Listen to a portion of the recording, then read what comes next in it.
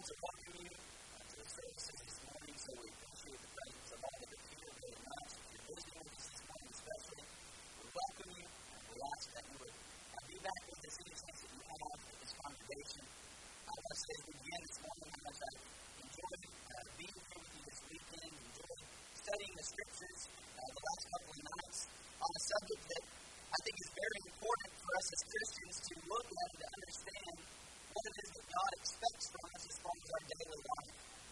We've been talking about the idea of pursuing holiness. And if you weren't here the last couple of nights, we talked about what holiness was. That holiness was conforming to the very nature of God. That holiness really is perfection. And that through the gift of Jesus Christ and accepting Him as our Savior, we are given holiness. But through the Scripture, we're also called or asked to pursue holiness in our behavior, in our actions, in our thoughts. Hebrews 12, verse 14, we want to read once again, it says, "Follow peace with all men and holiness, without which no man shall see the Lord." And this is the verse that we look at, and look at the word follow, which means to pursue, and we understand that when Scripture calls us to be holy, it doesn't mean that we're going to be perfect. And it's not asking for perfection, because we can't be perfect. In fact, there was only one person in the history of mankind who ever was perfect. And that's our Savior, Jesus. But what it's asking us for is to pursue, is to follow it, is to try, is to put in the effort, is to not be lazy about our Christian lives, but to always be seeking to better ourselves and to be better pleasing to God. We talked about the fact that holiness appears over and over in Scripture 600 times. It's not a do-adult list that I can give you. It's something that you have to look at in your life to see whether or not you're achieving or you're pursuing. 1 Peter 1:16 says, "Be holy, for I am holy," and that is what we base our holiness on. It's God. 1 Peter 1:14-15 says, "An obedient children, not fashioning yourselves according to the former lusts and greeds, but as He which hath called you is holy, so be ye holy in all manner of conversation." Now, what conversation there means behavior. And so we're called to pursue or to follow holiness in every action, in every decision, and every choice. Last night we talked about pursuing holiness in our bodies. We talked about the way in which we can use our bodies. And the fact that whether or not those actions that we commit with our bodies reflect the fact that our body is the temple of the Holy Spirit living within us. And whether or not we're glorifying God in our bodies. We talked about the importance of making every choice and decision when it comes to our eyes and our ears and our mouths and our hands and every part of our body, that we not make the wrong sinful choice, but that we choose the holy God. And I'm going to tell you this morning that that's really only half the battle. Half the battle is recognizing where my actions are going wrong, where my sin is occurring, and stopping it, and saying, I'm going to stop committing that action. But the other half of the battle occurs, and really should occur, long before it ever gets to that point. You see, the other half of the battle is to pursue holiness, not only in our bodies, but in our minds and our hearts. And what we'll find is that when we are pursuing holiness in our minds and in our hearts, it makes it so much easier to make the right choice when it comes to holding each other. And so we want to look at some things pertaining to our minds this morning. We're turning to Romans chapter 7, verses 18 through 23. You can follow with us up on the screen. Romans chapter 7, verses 18 through 23. This is the Apostle Paul writing to the church of Rome. He says, "For I know that in me, that is in my flesh, dwelleth no good thing. For to will is present with me, but how to perform that which is good I find not. For the good that I would, I do not, but the evil which I would not, that I do. Now if I do that I would not, it is no more I that do it, but sin that dwelleth in me. I find in the law that when I would do good, evil is present with me. For I delight in the law of God after the inward man, but I see another law in my members, warring against the law of my mind, and bringing me into captivity to the law of sin which is in my members." And the Apostle Paul in this passage is speaking of a conflict, of a battle that's waging within him. And he describes this battle as being one that he wants to do what's right, and he wants to do good. It says, "To will is present with me, but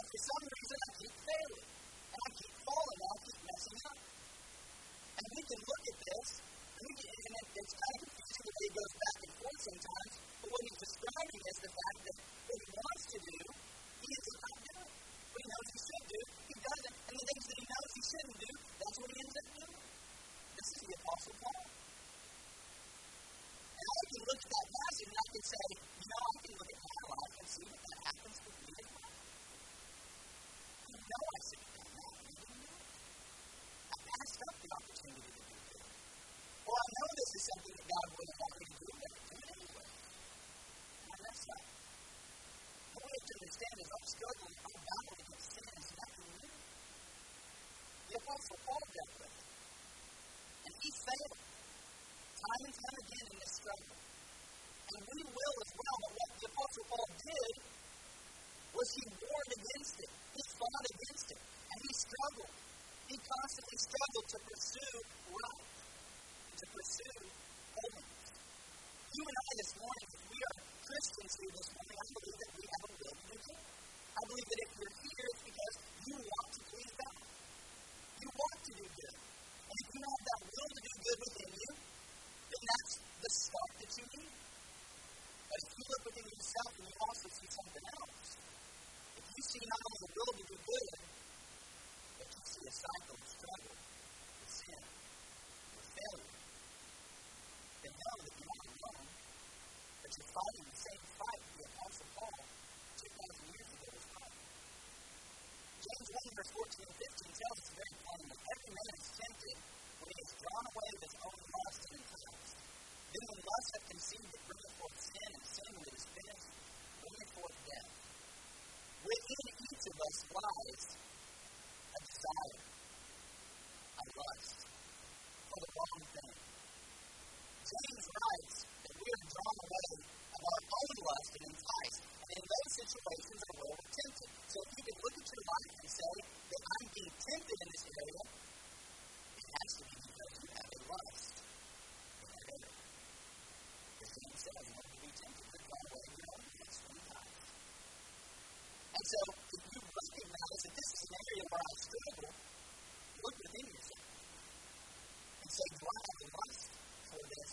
Whatever it is, this action, this behavior that I shouldn't have. And if it is, then that's a will to do wrong that's competing against the will that we have to do right. The want, the desire to serve God is now competing against our own want and desire to sin. And that's the struggle that Paul described. I want to do good, but I also have within me the desire to do wrong. Because when I'm tempted and I fall to that temptation, it's because I've been drawn away of my own life. And that's the struggle that we face. We have a will within us to do wrong sometimes.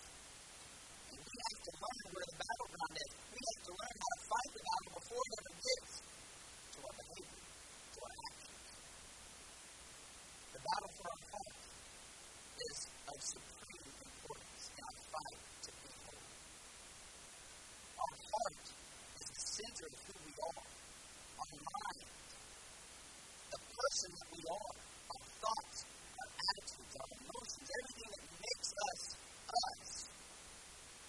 If we don't have control of that, and we're not pursuing holiness in here, it will be extremely hard to pursue and reflect holiness out here. Mark 7, verse 21 to 23, Jesus said, for from within out of the heart of men proceed evil thoughts, adulteries, fornications, murders, thefts, covetousness, wickedness, deceit, lasciviousness, an evil eye, blasphemy, pride, foolishness. All these evil things come from within and defile the man. Jesus said the key is to being better in your behavior is to stop it at the source. He says these things that we commit, these sins that we commit on the outside, they come from within. And that's where we've got to learn to fight. The heart here in this passage literally means the thoughts and the feeling, the mind. That's what we're talking about. Our minds, who we are, inside. And that's the battleground that we've got to fight. If we constantly ignore the battle of our mind, but we only focus on the battle of our outward actions, we're going to constantly be fighting the battle because we're treating the symptom, not the cause. The cause is what's happening to you. James says every man is tempted when he's drawn away of his own lust and enticed. We've got to learn to control the lust, to control what happens here. Proverbs 4 verse 23, the wise one gives us instruction and says, keep thy heart, or guard thy heart, with all diligence, for out of it are the issues of life. And so that's the point of the sermon this morning, is that we learn and we look at some scriptures to help us to guard our heart, to strengthen our heart, our mind, so that we can fight this battle and win it before it ever gets into our outward actions. The first thing I'm going to look at this morning, I have three aspects of our mind that I'm going to look at. The first of which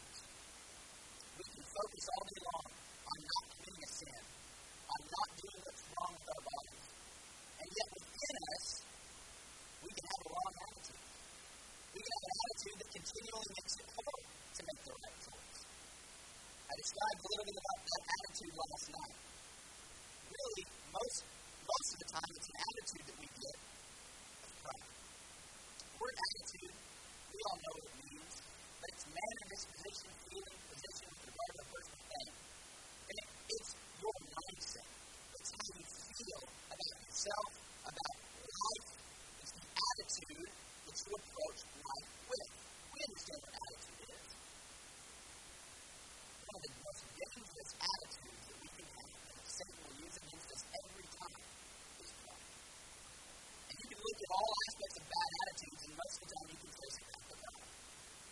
So that's what I want to talk about this morning. Ezekiel 16:49 and 50. The prophet Ezekiel here is talking about the city of Sodom. You remember the story of Sodom and Gomorrah. He did evil acts before God, given the sin of homosexuality that was rampant there in those two cities. And those two cities were destroyed by God. The prophet here in verse 49 says, behold, this was the iniquity of thy sister Sodom. Pride, fullness of bread, and abundance of idleness was in her and her daughter. We did to strengthen the hand of the poor and needy, and they were haughty and committed abomination before me. Therefore I took them away as I saw good. This is God speaking to the prophet. If I asked you the question and said, why was Sodom and Gomorrah destroyed? The answer that I would probably get most often is because of the sin that they were committing. Specifically, we know of the sin of homosexuality that was going on. They were doing evil things. And that's true, except that that's really the symptom of the bigger problem. You see, Sodom's problem was pride. Sodom's problem was these behaviors, these sinful actions were a result of the inward feelings of haughtiness, of being better than God, of being everything that they wanted to be. You say, I'm not like Sodom. I don't have a problem with pride. I'm not like Sodom. I don't do those things. We can look at Sodom in the morning and say they were flaunting their sin. I'm not like that. I have a struggle, but I'm not like Sodom. I want you to take a look at what was in this passage. We talk about pride. The people of Sodom had plenty. Do you have plenty? Are you blessed this morning? When you look around at your possessions, your wealth, your job, your family, whatever it is, do you have plenty? People of Sodom had plenty. But the people of Sodom, instead of using that plenty for good, they became lazy with their own things. They become lazy with all the blessings that you have, that you sit back and you comfort. You don't think about others who may be suffering or have it worse. But the other characteristics of pride there was ignoring the needs of others. It said that Sodom didn't have the hand of the poor and the needy. Do you fail to use your ability to help others? Do you ignore the plight of those around you that may not be as blessed? Do you ever feel or act like you're better than others? Ever have that thought when you cross your mind? It's not like that. You missed the problem. Do you ever willingly commit sin? When I say willingly commit sin, I mean do you commit a sin knowing full well the entire time you're doing it, it's wrong? Because that's what pride led Sodom to do. You know why Sodom flaunted its sin? Because their pride had gotten so big and so bad that they no longer cared about God. And they were willing to openly do whatever they wanted to do regardless of what God instructed them. Do you have pride this morning? And I don't know you that well to be able to say you have a pride problem. You don't know me well enough to look at me and say you have a pride problem. Although many times we can see the symptoms of pride, and you can look at that list, but really each one of us needs to look at ourselves and say, is that me? Do I have an issue with pride? Because if you do, I guarantee you Satan is using it against you. I guarantee you he's working through that to cause temptation for you. Proverbs 16:18 says, pride goeth before destruction, and a haughty spirit before the fall. Did Sodom fall? You bet they did. Sodom was destroyed by that. And so will all of us who choose that prideful attitude, that arrogance, to think that we know better than God, to think that we can do better than God, to think that we can act however we want. That pride will create a fall every time. It will be destroyed. And that's what Satan wants. He wants you to have pride. Because if he can create pride within you, he can lead you away with lust to fall to temptation and to sin. What's the antidote to pride?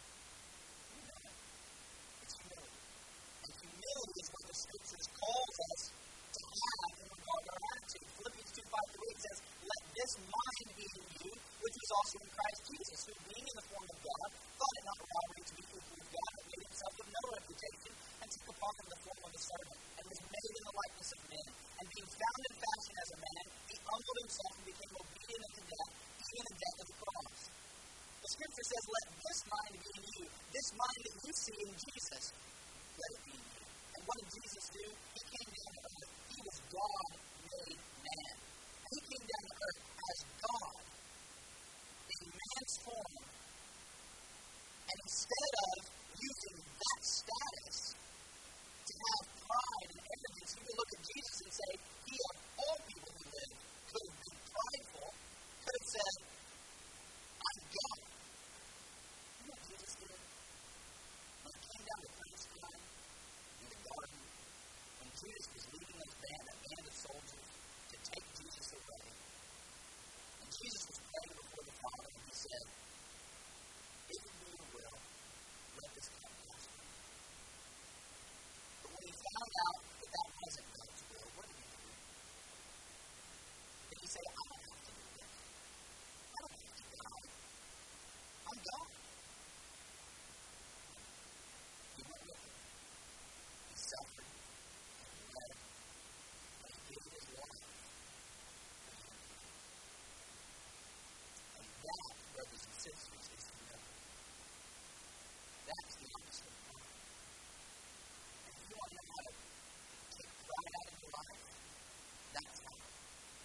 Start focusing on others and not yourself. Start thinking about the needs of the people around you and not your needs. Start enjoying the blessings that you've been given, the plenty that you have, and pass that on to others who need it.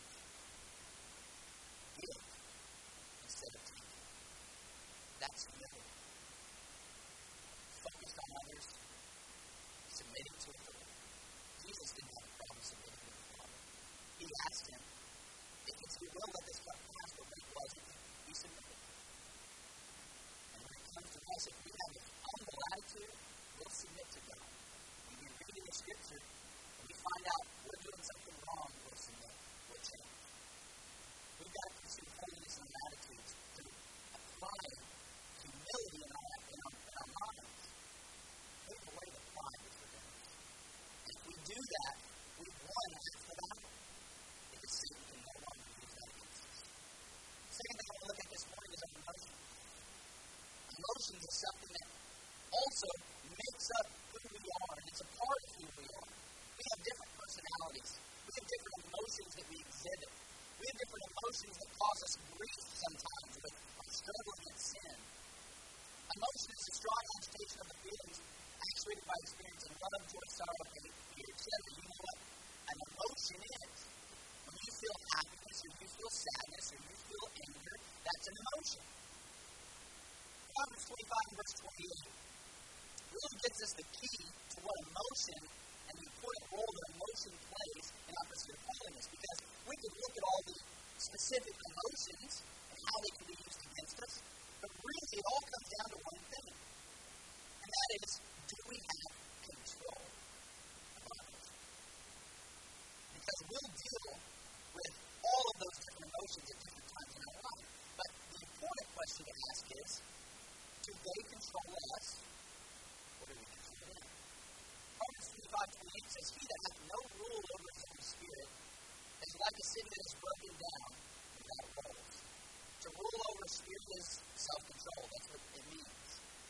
In other words, he's saying, he that doesn't have self-control is like a city that's broken down without walls. I want you to consider a city that's broken down without walls real quick. If you think back to maybe your history and some of the wars or military experience that you may have, or anything along those lines, you can think about the fact that if you're trying to take a city, you're trying to overcome a city, and you look and you come before that city with an army. And you look and you say, hey, their walls are broken. There's no defense. The guns are on the ground, walls are broken down, there's nobody there standing guard. How easy is it going to be to take your army in, to overcome the city, to enslave the inhabitants and do whatever you want to with it? It'll be extremely easy. And the Proverb says that's how easy it is for you to be overcome if you have no self-control. Self-control is your defense. And it's your defense against sin. If you have control over your emotions, That means when Satan tries to make you angry, and he tries to use your anger to cause you to sin, it won't work. Because you can control it. When he tries to cause you immense sorrow, so much sorrow and grief that you get down on yourself and you don't want to see anybody, and you don't want to come to church, and that's what Satan tries to use against you, it won't work. Because you can control it. When Satan tries to use happiness against you, you say, happiness is a good emotion. How can happiness cause us to sin? I want you to consider how happiness can. If you find happiness and joy in something, and it can be something completely innocent, it can be a hobby, something that you enjoy doing. I have nothing against hobbies. I have hobbies. I like hobbies. But if whatever that is begins to take so much of your time that you begin to neglect the things that you ought to be doing as a Christian because of the happiness that you feel doing it. I can enjoy playing a sport, but if I enjoy that sport so much that I'm skipping church to go play it, there's a problem. I can enjoy going to the movies. I can enjoy going and doing things with friends, but if going and doing that causes me to neglect my Christianity, there's a problem. It's all about control. Can we control our anger? Can we control our sadness? Can we control our happiness? And put everything in the right perspective. Without self-control, we're easy prey for Satan. He'll use whatever lusts are within us, whatever emotions are there that control us, he'll enslave us. So what emotions does he use in you? That's a question that only you can answer. What do you deal with? 1 Peter 2:21-23 says, "For even hereunto we be called, because Christ also suffered for us, leaving us an example, that we should follow his steps, who did no sin, neither was guile found in his mouth, but when he was reviled not again. When he suffered, he threatened not, but committed himself to him that judgeth righteously." And I'm going to make another confession to you this morning, and that confession is that of any of the emotions, right, that affect me, anger is probably the one that gets me more than anything else. Whether it's justified anger or not, it's that annoyance and that frustration at something that can start to boil me a little bit. And that's what I have to learn to control. Some of those others don't affect me as much, but that does. And I don't know what it is in you, what emotion it is that maybe you have to learn to control. But whatever it is, know that Christ gives you the example of how to do it. When you look at Christ, in that time of suffering, when he was going to give his life, he was beaten, he was ridiculed, he was spat on, a crown of thorns was pounded into his head, he was nailed to a cross. And did Jesus ever once spout an insult? Did he ever once say something mean or rude? Did he ever threaten them? You're going to get what's coming to you. He maintained his control the whole way through. The whole way to the end. All he ever thought about, all he ever said, and all he ever did was care about you and care about me. And he maintained his control. And that maintaining of our control is the example that he leaves for you and me.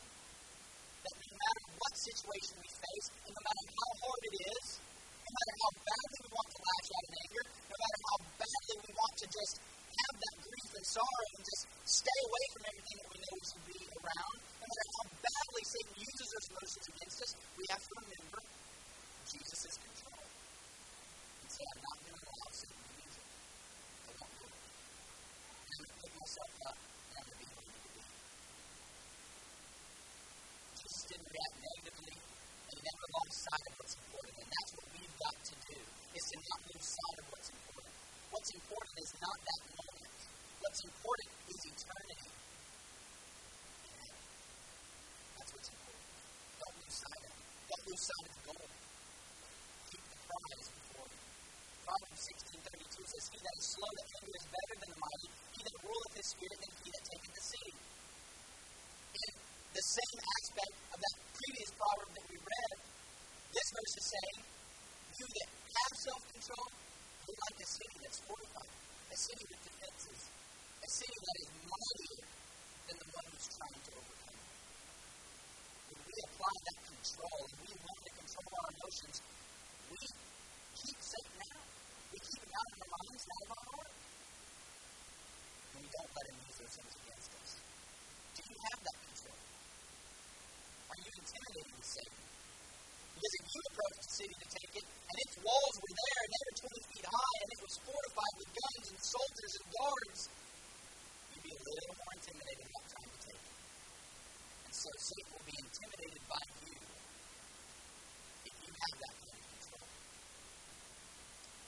Our self-controlled life will be difficult for Satan to control us. It will be difficult for him to enslave us, difficult for him to cause us to sin.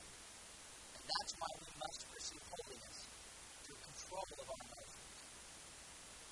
Lastly, this morning, I want to talk about thoughts for just a moment. And this is a big one. This is probably the biggest one, because though our attitude can be such a detriment to our struggle for holiness, our emotions can cause us to fail in our struggle for holiness. One simple thought can send us down a path towards sin. Our thoughts, the capacity of faculty of thinking, reasoning, and imagining. We know what thoughts are. We have thousands of them a day. Some of them are fleeting. They don't last long. Some of them we dwell on over and over throughout the day. We have thoughts all day long, every day. Our thoughts can be used against us easily by Satan. I want you to consider one way that our thoughts can be used against us. And Jesus talked about it in Matthew chapter 5. Matthew 5, 27 and 28. He said, "You have heard that it was said by them of old time, thou shalt not commit adultery.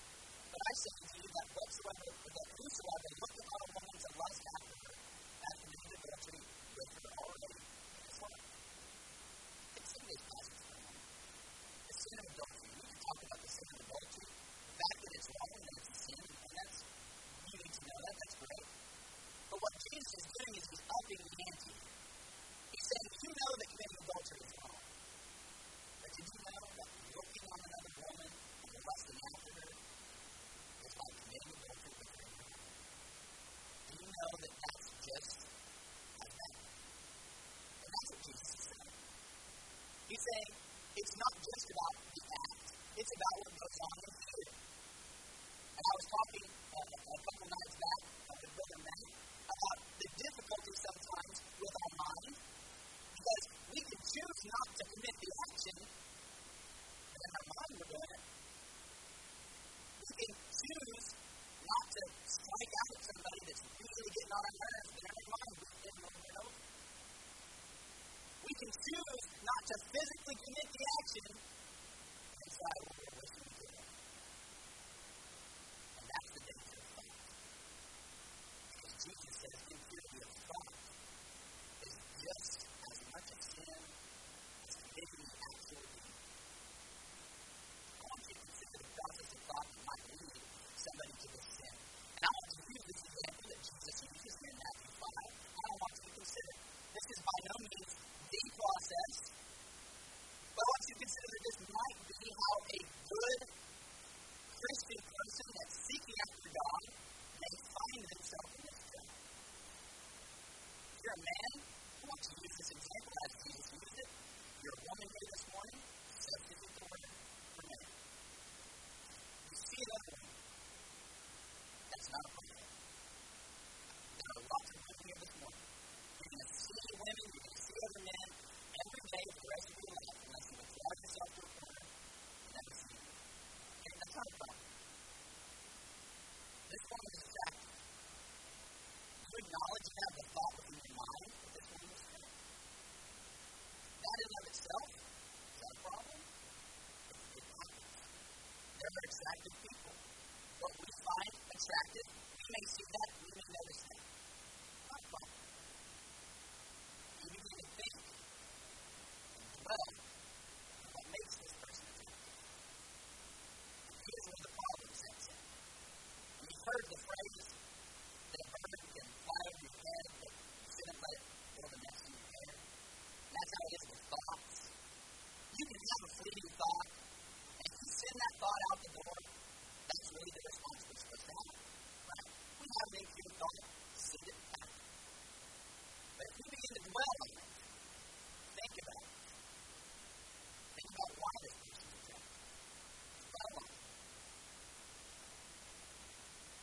eventually that dwelling on that person will begin to create what is natural when used correctly is physical development. Physical response. Dwelling on that person, now creating that physical response because of it. Your physical desires, seeking the fulfillment that they naturally are to work for, begin to provoke even more intimate lifestyles. As you begin to go deeper and deeper with your thoughts, and you've done nothing on the outside, you've not behaved inappropriately, this is all happening in your head. The intimate thoughts that you've had about that person that's not your spouse, you have connected your physical desires that God naturally blessed you with to use for your spouse. You've connected those desires with someone who's not your spouse. And you've used them in the wrong way.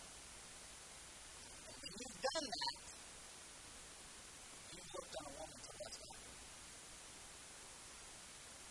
Or looked on a man to lust after him. And Jesus says that you committed adultery with that person in your heart. This process can be applied to whatever the sin problem is. But I want you to simply consider how easy it is, though no one on the outside knows what's going on in your head. You're not doing anything appropriate. Your thought process and one simple thought can lead you down a path. Jesus says it's wrong. Jesus says it's wrong. And do you allow your thoughts to control you in that way? Do you allow your thoughts to say, let me dwell on this. Let me think about this more. Or do you send the impure thought out the door and say, I'll not use my mind for that. I'll not do it. Once you know this process gets easier and easier to repeat. And if you visit with people who have struggled with this process, with their thoughts, with their mind, with keeping their mind holy, they'll tell you that if you do it once and you don't stop, it's easier the second time. And even easier the third time. And it becomes a norm to you to allow your thoughts to stray. And you justify it because you say, I'm not really doing anything. I'm not acting on it. I'm not behaving in an appropriate way. But is that really justified? Jesus said you committed adultery in your heart. 2 Corinthians 10 verse 5 says, casting down imaginations and every high thing that exalted itself against the knowledge of God and bringing into captivity every thought to the obedience of Christ.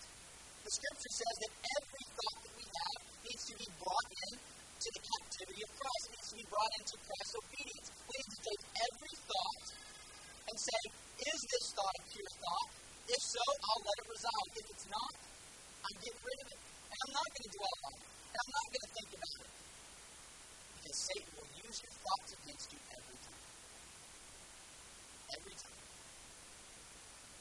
He'll lead you down the path to sin.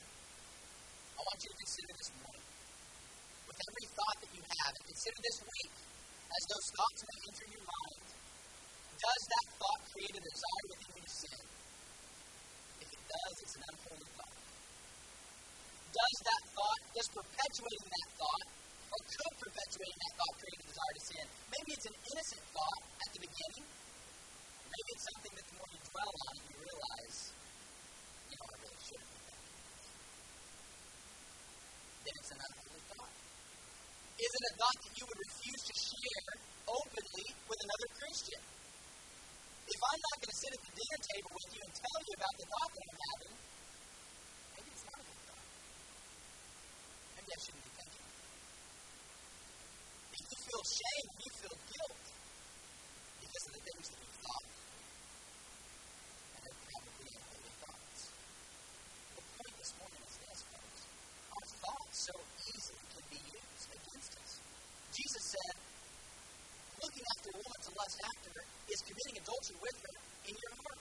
Jesus said the impure thought is just as much a sin as the action. And I promise you, Satan wants those impure thoughts because he lulls you into a false sense of security when you think, I'm not behaving wrongly, I'm not doing anything wrong. It's all just up in here. And that's exactly where he wants you. Deny Satan's power by choosing to think on the things that the Scripture asks you to think on. Like Philippians 4, verse 8, that says, finally, brethren, whatsoever things are true, whatsoever things are honest, whatsoever things are just, whatsoever things are pure, whatsoever things are lovely, whatsoever things are of good report, if there be any virtue, if there be any praise, think on these things. And if you find yourself at work or wherever you are, and you begin to have those thoughts that you know are impure, you know you shouldn't be thinking them, consider, is this a praiseworthy thought? Is it a lovely thought? Is it a pure thought? Because that's what I'm asked to think on. And that's how I'm supposed to be using my mind. Replace those impure thoughts with the pure thoughts. And pursue holiness in your mind through controlling your thoughts. This morning, that's really what it's about, is control. Do you have control over your attitude? Or does Satan control you through your attitude? Do you have control over your emotions, or does Satan control you through your emotions? Do you have control over your thoughts, or does Satan control you through your thoughts? And if he does, then stop the cycle. Because half the battle is ending it up here. If you end it up here, it may never get to where you're even tempted to do it up here. That's what we want in our pursuit of holiness this morning. As we close, I want you to consider why this is such a problem and such a struggle. And I think it's because of the secret nature of the mind. I really do. I think it's because you can't look into my mind and read it. And you don't know what's going on up here. And so, we justify it to ourselves. This is why it's so hard. Because no one else can see. But there are two problems with that. Number one, the statement that no one else can see is an untrue statement. Because though you may not be able to see what's in my mind, God does.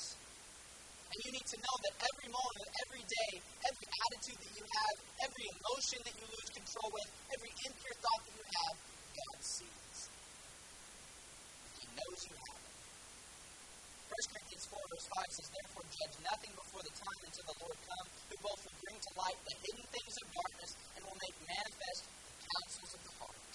Those things that we think are hidden, those things that we think are just in our heart, just in our mind, God knows.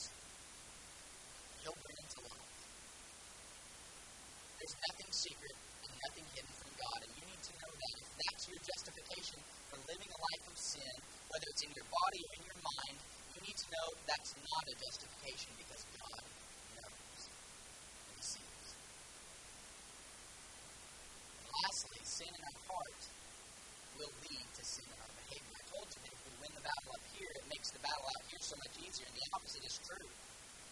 If we let Satan run wild with our mind, it's only a matter of time before he runs wild with our bodies, with our actions, and with our decisions. I want you to consider, and I don't know if you can see that clearly this morning, but what these things that we've talked about this morning can lead to. That pride can lead to an attitude of greed, of idolatry, of worshiping yourself instead of worshiping the true God. That it can lead to hatred, feeling that you're better than someone else. That it can lead to lasciviousness or impure living or even a sin of homosexuality because your pride says, I can do whatever I want to do. And no one can stop me. And if we allow Satan to run wild with pride, it's only a matter of time before we start delving into sins like these. The same is true with emotional self-control. The same is true with impure thoughts. It will lead to behaviors and decisions made to sin. Every time. It may take years, it may take a long time, we keep it all up here, but eventually it's going to get out. I want you to read our last scripture this morning, Galatians 5:19 through 21. And this list that I've put up here, almost all of them you can find within this passage, and passages like it. It says, now the works of the flesh are manifest, which are these: adultery, fornication, uncleanness, lasciviousness, idolatry, witchcraft, hatred, variance, emulations, wrath, strife, seditions, heresies, envies, murders, drunkenness, revelings, and such like, of the which I tell you before, as I have told you in time past, that they which do such things shall not inherit the kingdom of God.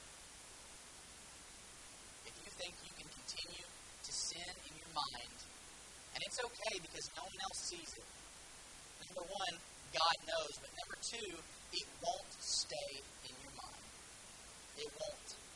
And eventually you'll begin delving into these sins that the Scripture very clearly says those that do such things, who live in that way, won't inherit the kingdom of God. And I want you to know, in case you're wondering, this completely aligns with Hebrews 12 and verse 14 that we read at the beginning, that we've read every night. It says, follow peace with all men and holiness, without which no man shall see the Lord. Our pursuit of holiness this morning and in our life, every day of our life, is so important. Because without holiness, we can't see God. With sin like this in our life, choosing to live that kind of a life, we can't see God. And so this morning, you have to examine your own life. Whether it's on the outside in actions that you commit, or it's thoughts, emotions, or attitudes that you have in your mind, you have to take control. And you have to say, I'm going to stop the cycle, whatever it takes. Because I want to be holy before God, and I want someday to stand before the throne of God and to hear those words, well done, thou good and faithful servant. I want to be confident in my eternity. I want you to be confident in your eternity. And I want to see you there. This morning, if you're not a Christian, you need to know that only through Jesus Christ can you find salvation. And this that we've talked about with holiness, this is not intended to place a standard so high that you think, we can't meet this, so there's no reason to even try. Because perfection is not what we have to have. We won't get it. Perfection is what we have to shoot for. If we set a high standard and we shoot for it, we'll come a lot closer than if we set our standard low. And we'll be more of the type of people that God wants us to be. Godly and holy husbands, wives, fathers, mothers, brothers, sisters. And I want that for me, and I want that for you. If you haven't become a Christian this morning, please make that choice to dedicate your life to Christ. If you're here and you are a Christian, but maybe you struggle with some of the things that we've mentioned and that we've talked about, one of the blessings that we have as Christians is brothers and sisters around us that can pick us up, lift us up, and help us. And we want to do that for you this morning. If we can help you, we'd ask that you come and sit in the front pew as we stand and sing the invitation song.